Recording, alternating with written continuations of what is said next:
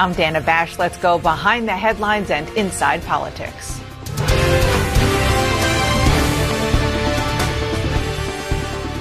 We start at the White House, where, as we speak, the Big Four, McConnell, Schumer, Johnson, and Jeffries, are in the Oval Office with President Biden. And what happens in that room could have major consequences, not just for this country and the ability to keep the government running, but for the entire world. Ukraine is in a dire position.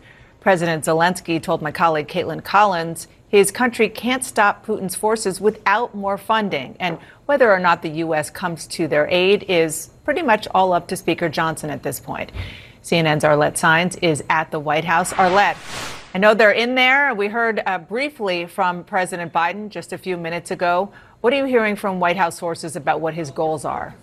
Well, Dana, this meeting got underway just a few minutes ago. President Biden sitting down in the Oval Office with the top four congressional leaders, and it comes as there are a few consequential issues facing the president at this moment, the most pressing one being that government shutdown, with that partial shutdown looming on Friday. Now, the president, in his remarks ahead of the meeting, said that it's Congress's responsibility to keep the government open. He said that a shutdown would have significant impact on the economy if one were to take place. And ahead of the meeting, House Speaker Mike Johnson expressed some optimism over on Capitol Hill, telling reporters that he does think they will be able to prevent a shutdown. So that is part of their discussion today. But the president is also using this meeting really to ratchet up the pressure on House Speaker Mike Johnson to pass additional assistance for Ukraine. The president has requested $60 billion in assistance for the war-torn country, as well as aid for Israel and Taiwan, and some humanitarian assistance as well. The Senate has passed that measure, but so far, House Speaker Mike Johnson has refused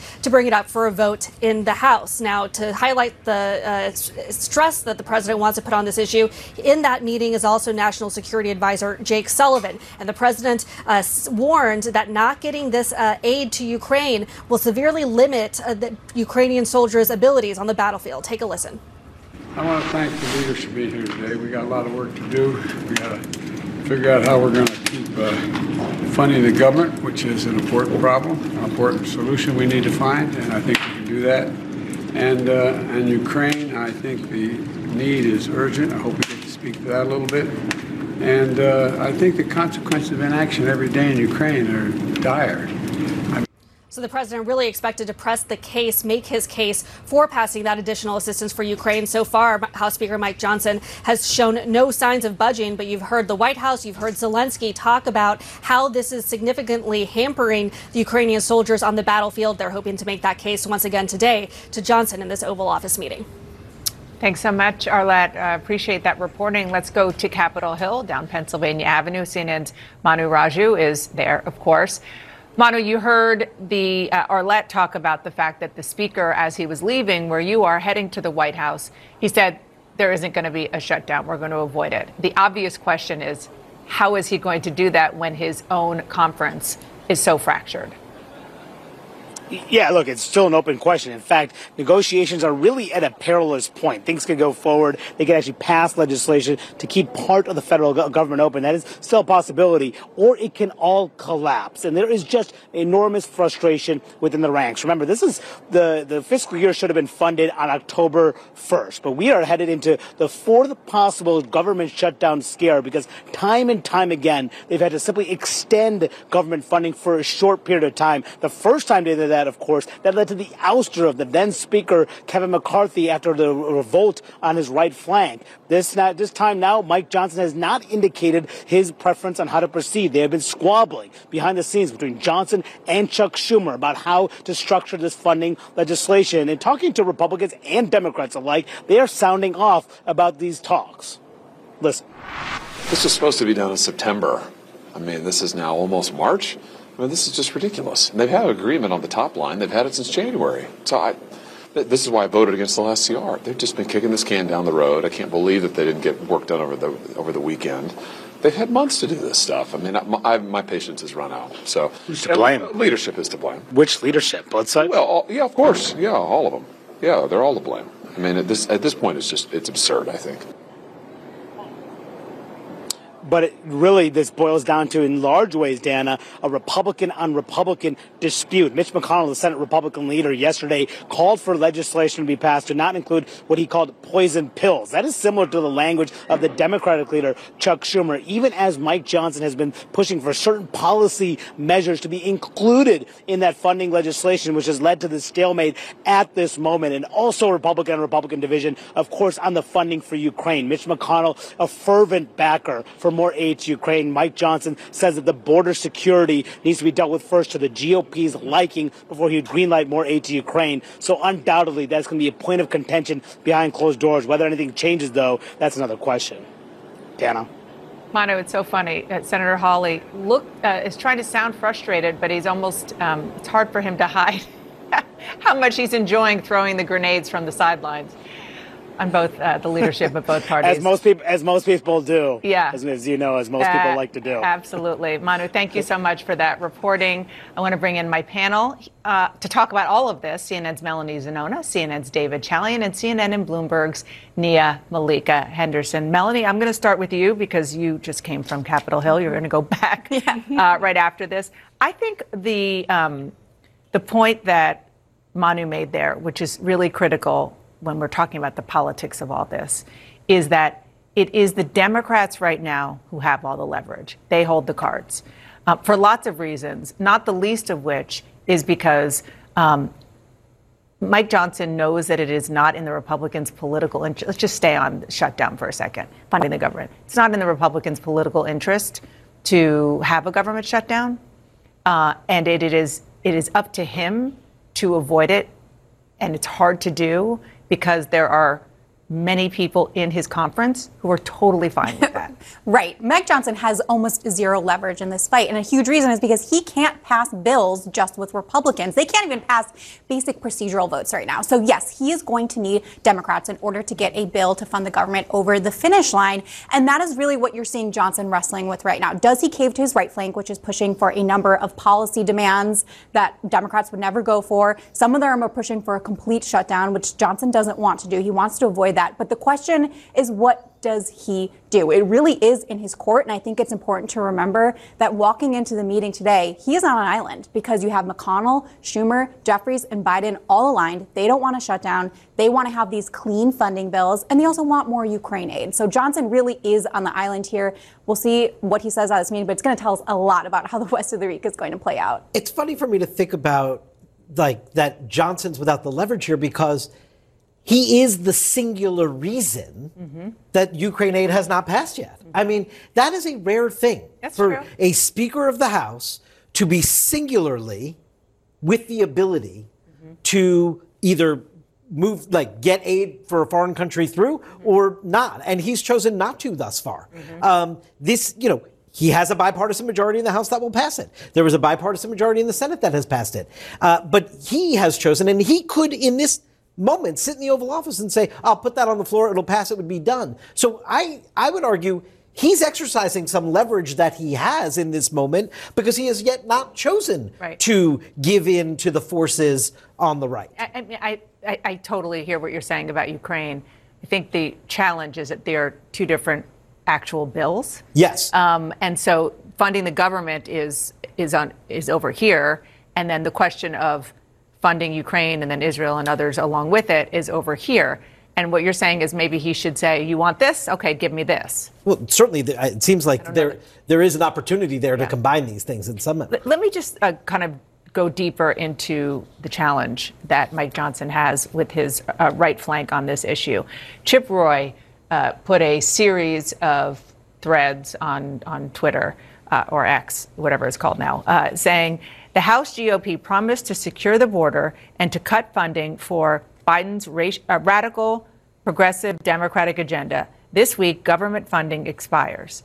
What's the status? Short answer, no plan to fight. Here's the longer form of the status update. No security, no funding. After passing 3 continuing resolutions for 5 months at Pelosi funding levels without promises to fight, the NDAA is token DEI policy wins, and he goes on and on and on. Fight is what they want Mike Johnson to do. Yeah. And listen, Chip Roy has been sounding off on Mike Johnson for months and months. He is not happy. He is not happy with the fact that nothing has gotten done that the right flank would like him to do. The problem is that the right flank is still a minority. Mike Johnson has a very, very slim majority there, even slimmer now with Tom Suozzi there. So all they can do at this point is kind of fume. Add to that mix sort of Donald Trump being the puppet master over everything, and Mike Johnson obviously wanting to please Donald Trump. So it is a complicated stew and a mess for the country, this sort of inaction, this ability to come together. And there is a sort of ignoring of a reality, right, that they have to work with Democrats. We all know how this is ultimately going to end. It's going to be some sort of bipartisan bill. The right is likely not going to win again, and Chip Roy is going to go on X and fume some more. Yeah. That pretty much sums it up. And good night. No, I'm kidding. Dave Joyce, who tends to be a voice of reason, he hopes, inside his conference, said the following. He said it's about his conference. It's tilted further right, and not necessarily in a conservative way, but more in an obstructionist way. Because you claim that you're fighting for people, but what have you really accomplished? I think that really boils down the dynamic right now inside the Republican conference, because it's one thing to espouse conservative principles, which the Dave Joyces of the world absolutely do. Right. I mean, he's a true conservative. But the other question is whether or not you're taking those conservative principles to another level, which is my job here isn't necessarily to get things done to govern. My job is to obstruct anything that doesn't comport with what we believe in. You're absolutely right. The disputes we are seeing on Capitol Hill in the Republican Party are not about policy. It really is about tactics. It's about style. It's about this group of lawmakers that want to remake the party in the image of Donald Trump.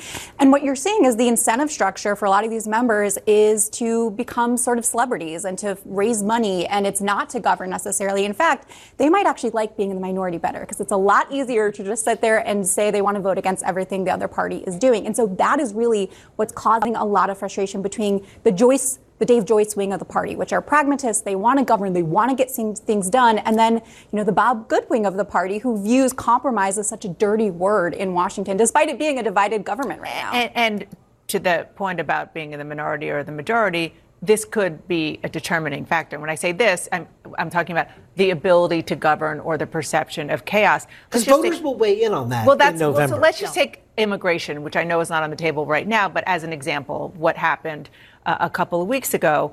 And the question, Monmouth did a poll and asked the question about who's to blame with the bipartisan bill failing. Congressional Republicans, 36%, Dems, 13%, and both parties, 48%. But if you're looking at the difference between the two parties, they blame the Republicans. Well, but this goes back to the incentive structure that you said, raise money and be famous and win primaries, not general elections. I mean, that's what it comes back down to as well.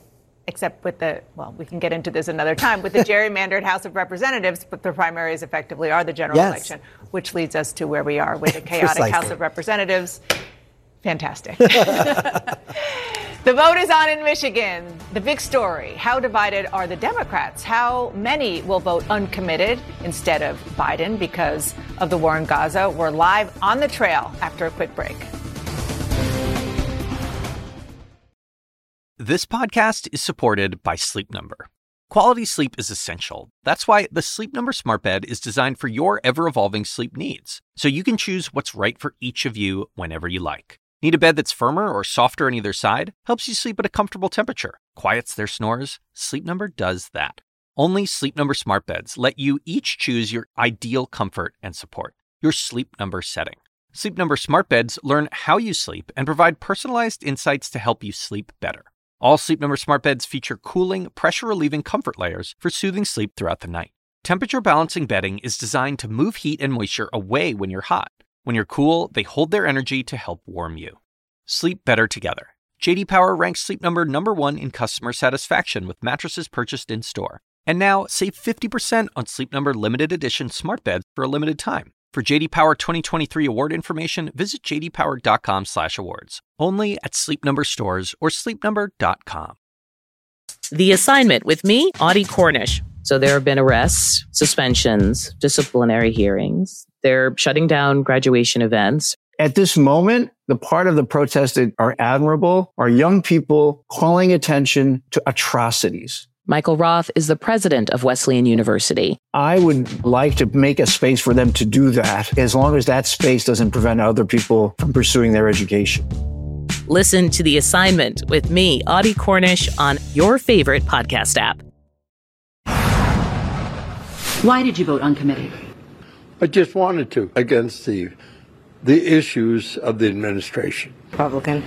And who did you vote for? That's my business. I think they're the best person for the job. Well, best of the worst. Can you tell me why you voted for the person you voted for then? Because of the lawlessness, the border, the inflation, just everything's a mess. Just not impressed with how things are going right now. So I think he did a good job 4 years ago. He was one of the most peaceful presidents in the sense that we had no major wars, walked right into North Korea and handled that. Those are voters who are at the polls today in Michigan. There's not much suspense over who will win. Donald Trump and Joe Biden both have massive favorites, but we are going to learn a lot about their strengths and weaknesses in this pivotal state. Biden won Michigan in the 2020 general election by 3 percentage points, putting it back in the blue column after Trump won in 2016. Today, we're watching to see how many Democrats express their frustration with the president over many things, including the war in Gaza, by voting for uncommitted, which is also on the ballot. CNN's Omar Jimenez joins us live from Waterford, Michigan. It doesn't look like the voters are beating down the doors of that polling place to get to that gym there. But I'm sure that you are going to see a stream of voters at some point today. Maybe you already have. Look, that's what we're hoping. It's lunchtime. Maybe they'll come in after getting a nice meal. That's the optimist in me right now. But what's interesting about Michigan is that this is really the first time the first cycle they've had early in-person voting. You tack that onto absentee ballots that have already been returned, and they've gotten over 1 million votes already, which when you look at the total turnout they got in 2020, it was just over 2 million. So a large proportion of this voting base has already come and made their voices heard. Yes, I'm not going to, I'll spare you the full walk and talk here since obviously we've got a little bit of an absence of voters right now. They've streamed in over the course of today. And you mentioned, look, there's no surprises necessarily on who is expected to win on the Democratic primary side and on the Republican primary side, but a lot of general election clues that we could get based on what voters are saying over the course of today. We just talked to one Biden voter a little bit earlier who said he is voting Biden because he wants to return decency back to the White House. Another Trump voter we spoke to said he doesn't necessarily think Trump is a decent person, but likes the policies that he's bringing in and wants to see him back in the White House. So it'll be interesting to see some of that dynamic. But of course, also within the Democratic side of things, a large push to vote uncommitted instead of voting for Joe Biden, especially from the Arab American community here in Michigan, which is the largest community of any state in the country, over his handling of the war in Israel and Gaza. Take a listen to Congresswoman Rashida Tlaib about what she is telling folks to do on this primary day. We must protect our democracy. We must make sure that our government is about us, about the people. When 74% of Democrats in Michigan support a ceasefire, yet President Biden is not hearing us. This is the way we can use our democracy to say, listen. And as of now, they say that their goal is to just get 10,000 uncommitted votes, though even in previous times without a campaign like this, we have seen more uncommitted votes. So we'll see what that tally ends up being. And remember, in Michigan, it is an open primary. Anybody can vote for anyone. You just have to request a Democratic ballot or a Republican ballot when you actually get to a polling location like this. All right, Omar, listen, if it's days like this, maybe you can get them to lower the basketball hoops. You can show them how it was done as a Northwestern Wildcat. I know, I get some shots up here. Yeah. I mean, you're not that far from Northwestern in Michigan, just a little bit up the road north. Thank you so much. Midwest, Big Ten country. There you go.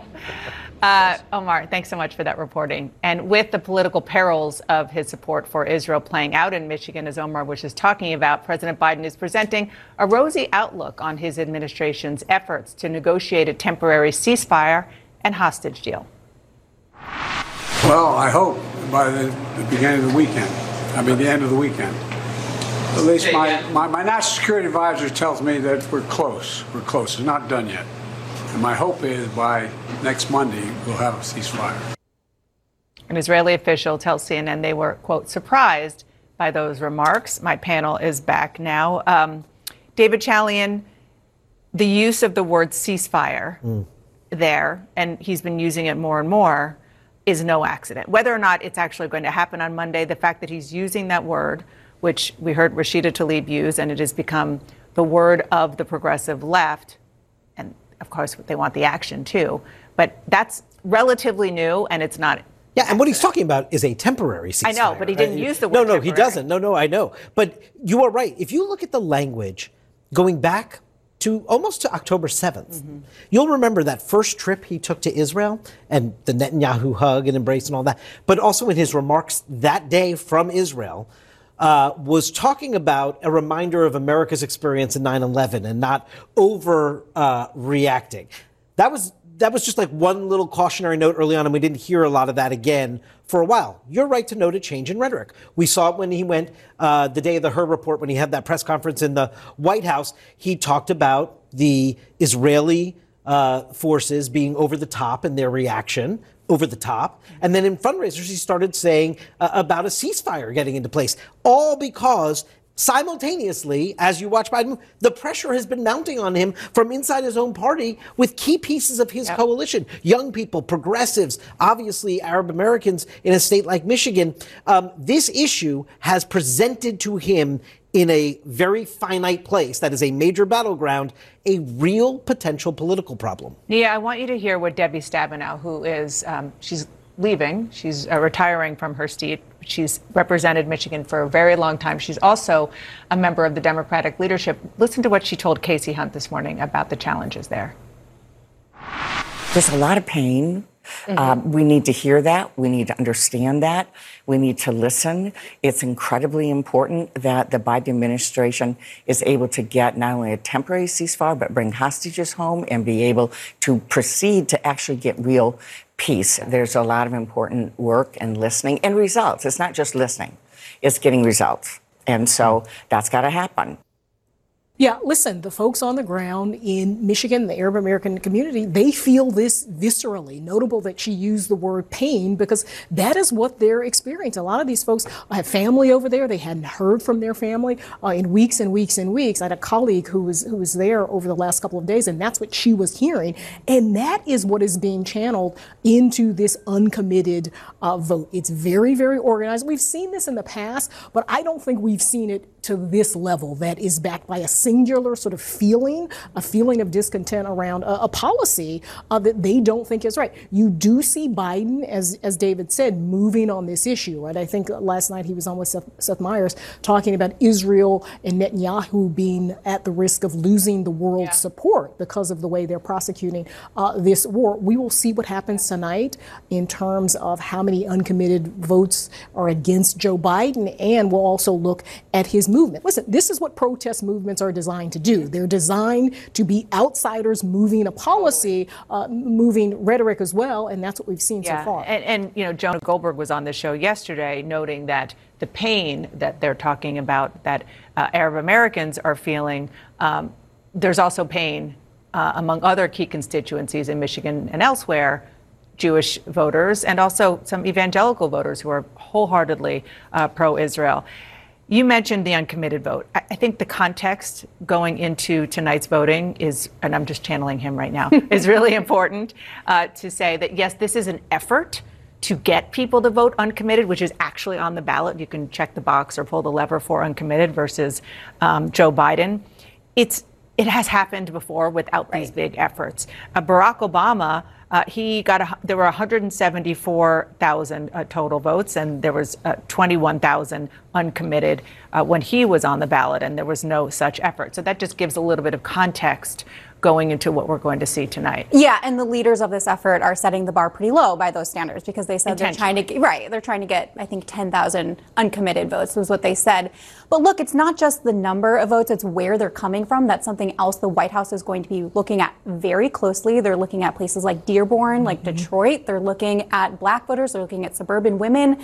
They're looking at union workers, all key pieces of Biden's coalition. And they're going to look at tonight's results and see how much work he has to do come November. But it's also the same for Donald Trump, and I know we'll get into that. But both of them are going to have a very better look after tonight at what it's going to be like in just November. Just like we did in South Carolina. Okay, before we go, we're going to tell our viewers something that you flagged to me, David Chalian, and that is now an Inside Politics fun fact.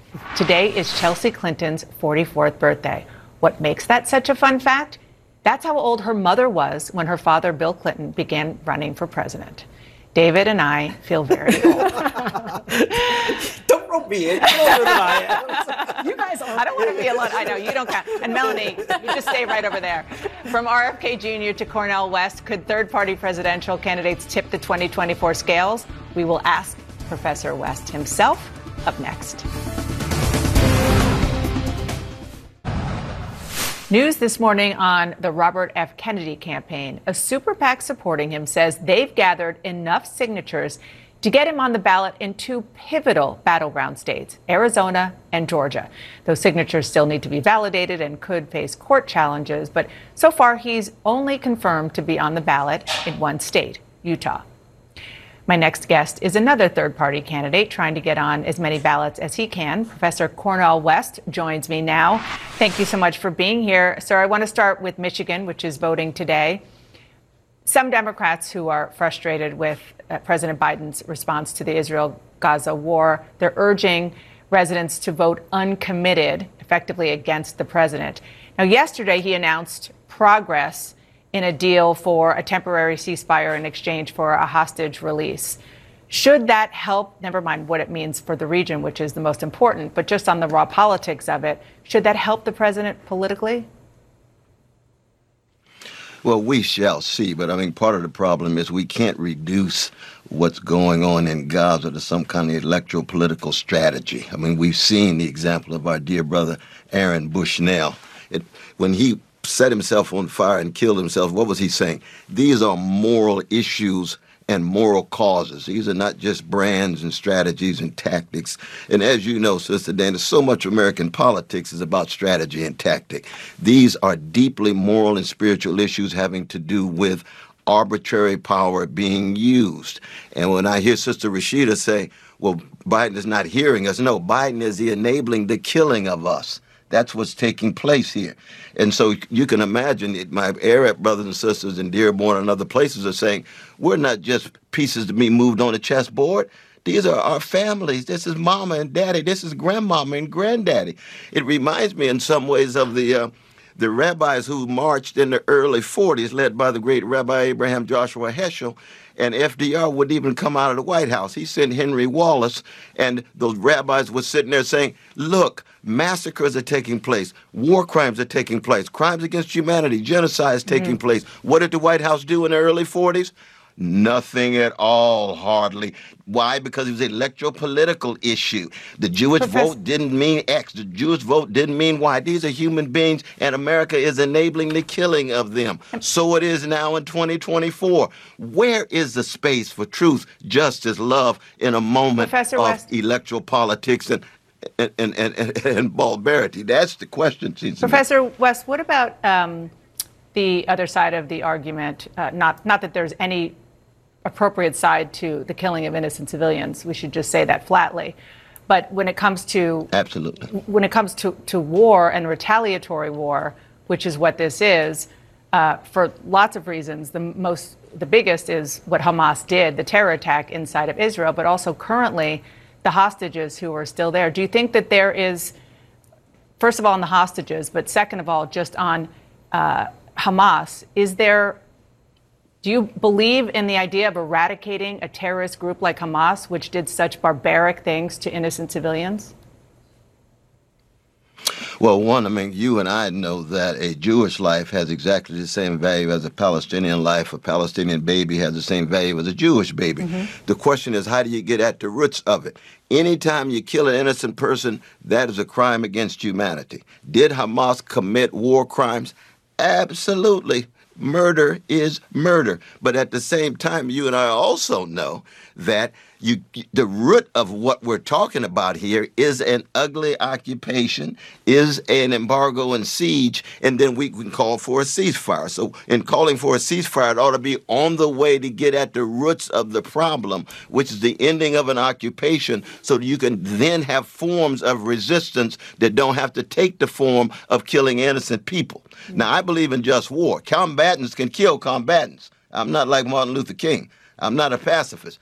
But combatants must not kill civilians or innocent people, no matter who it is, IDF or Hamas. But the problem is, if you're going to call Hamas a terrorist group and the IDF is killing innocent people, they're terrorists too. If American soldiers kill innocent people, they're terrorists too. We have to be morally consistent in our language, in our deeds. And this is what I pull from Hebrew scripture. This is what I pull from following a Palestinian Jew named Jesus. And the IDF argument, you heard Benjamin Netanyahu on Sunday arguing wholeheartedly that the big difference is that Hamas went out and sought out civilians. What the IDF is doing is trying to get rid of Hamas, and the civilians are unfortunately getting killed in the crossfire. I'm not equating the two in terms of life as a life, but the argument is that Hamas sought out civilians and the IDF is not. Well, I mean, the difference there would be historically over the last 75 years, we've got overwhelming evidence that the IDF has killed innocent people and is killing innocent children right now. And each one of those children are not a shield of a Hamas soldier. So that the language on the one hand goes in one direction, the action goes in another direction. But the crucial thing is we've got to keep the moral and spiritual issues at the center. And that's one of the problems with American politics these days. It's all about money. It's all about status and spectacle. What about the human beings who are suffering, be they mass incarcerated in ghettos or barrios or poor whites, or be they in Gaza, or be they frightened in other parts of the world? Let's turn to make a hard turn now to politics, since you mentioned it. We're talking about you as a candidate. You were running as an independent candidate, independent of the parties you were talking about. You're currently on the ballot in 3 states, Alaska, Oregon, South Carolina.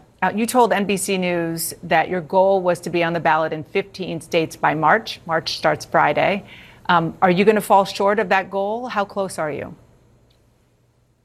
Oh, I said the Ides of March. It was the Ides of March. By mid-March, we should be on at least 15 states because we've got the low-hanging fruit. And March 1, you're absolutely right, allows us to move into the states. But I thank the Aurora Party in Alaska. I thank the Progressive Party in Oregon. I thank the United Citizens Party in South Carolina. And it's fascinating already because you imagine, Alaska in many ways is like the National Hockey League, not as opposed to the National Basketball Association. It's a vanilla place.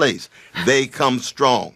Oregon, similarly so. All-black party in South Carolina with my brothers, the Nellum brothers, there with the United Citizens Party. We are on the move. It is a multiracial, multi-gendered, multi-religious movement rooted in truth, justice, and love. Are you going to get on the ballot in any of the crucial battleground states? Do you think you'll make it? I think we will, though. Which one? My dear sister. We're going to surprise the world. We're going to shake up the world. Michigan, Arizona. We're going to try to get on the state in Texas and California. Well, California with the Peace and Freedom Party has already been very kind. I'm part of that nominating process. But we're shooting for the toughest ones, as you know, in New York and Texas and California. But I applaud Brother Kennedy getting on the ballot in Arizona. We've still got more states than Brother RFK Jr., I'm telling you. And he's got the same views on Gaza as Biden does. My God. And he's supporting COINTELPRO and wiretapping Martin Luther King Jr. I say, come on, Brother Kennedy. What are you talking about here? We've got a chance to really show how our vision, our commitment to virtues, our commitment to values are distinct from not just RFK Jr., but also the two parties Trump and Biden. 70% of our fellow citizens say they don't want Biden or Trump. My God, what an unprecedented moment for independent candidates. Well, we will see. Hey, keep us posted and let us know when you get the signatures that you are seeking to get on those ballots, particularly those swing states like Michigan and Arizona. Thanks so much for coming on, Professor West. Appreciate it. Thank you so much. Thank you so much. Indeed, stay strong. Up soon, a surprise hearing in Fulton County, Georgia. Will it lead to DA Fani Willis, being disqualified from the Trump election subversion case? Stay with us. Hacks is coming back, and so is the official Hacks podcast. With us, your hosts. I'm Paul W. Downs. I'm Jen Statsky. And I'm Lucia Aniello. We're the creators and showrunners.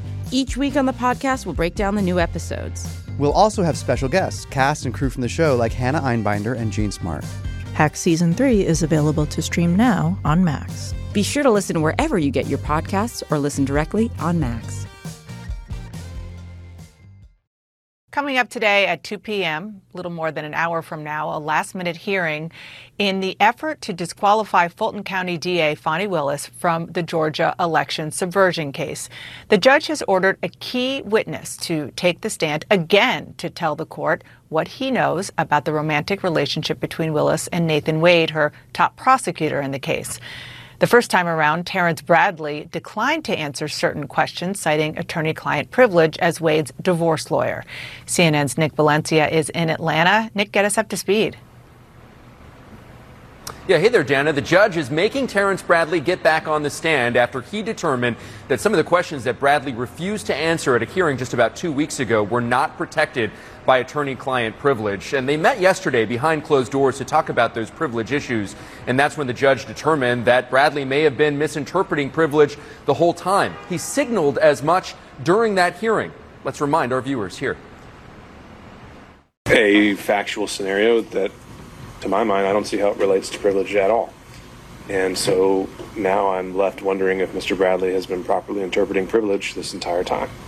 And I think the only way I can cure that is by having that in-camera conversation with him.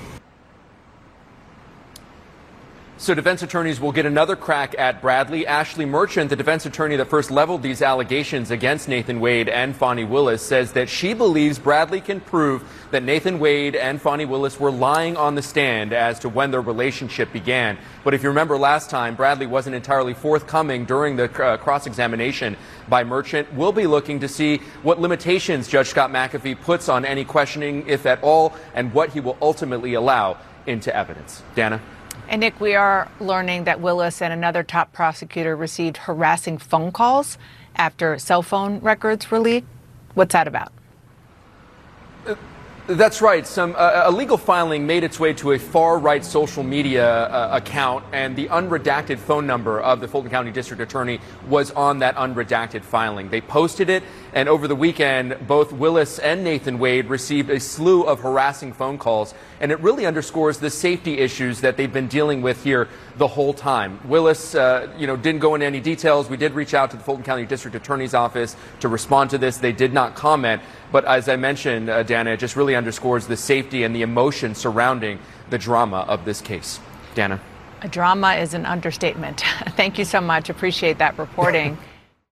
Quality sleep is essential, and that's why the Sleep Number Smart Bed is designed for your ever-evolving sleep needs. So you can choose what's right for you whenever you like. Need a bed that's firmer or softer on either side? Helps you sleep at a comfortable temperature. Quiets their snores. Sleep Number does that. Sleep better together. J.D. Power ranks Sleep Number #1 in customer satisfaction with mattresses purchased in-store. And now, save 50% on Sleep Number limited edition smart beds for a limited time. For J.D. Power 2023 award information, visit jdpower.com/awards. Only at Sleep Number stores or sleepnumber.com. Now streaming exclusively on Max, a new CNN flash doc about the album that has Nashville talking, Call Me Country. Beyoncé and Nashville's Renaissance. Watch it at max.com/callmecountry. Max subscription required.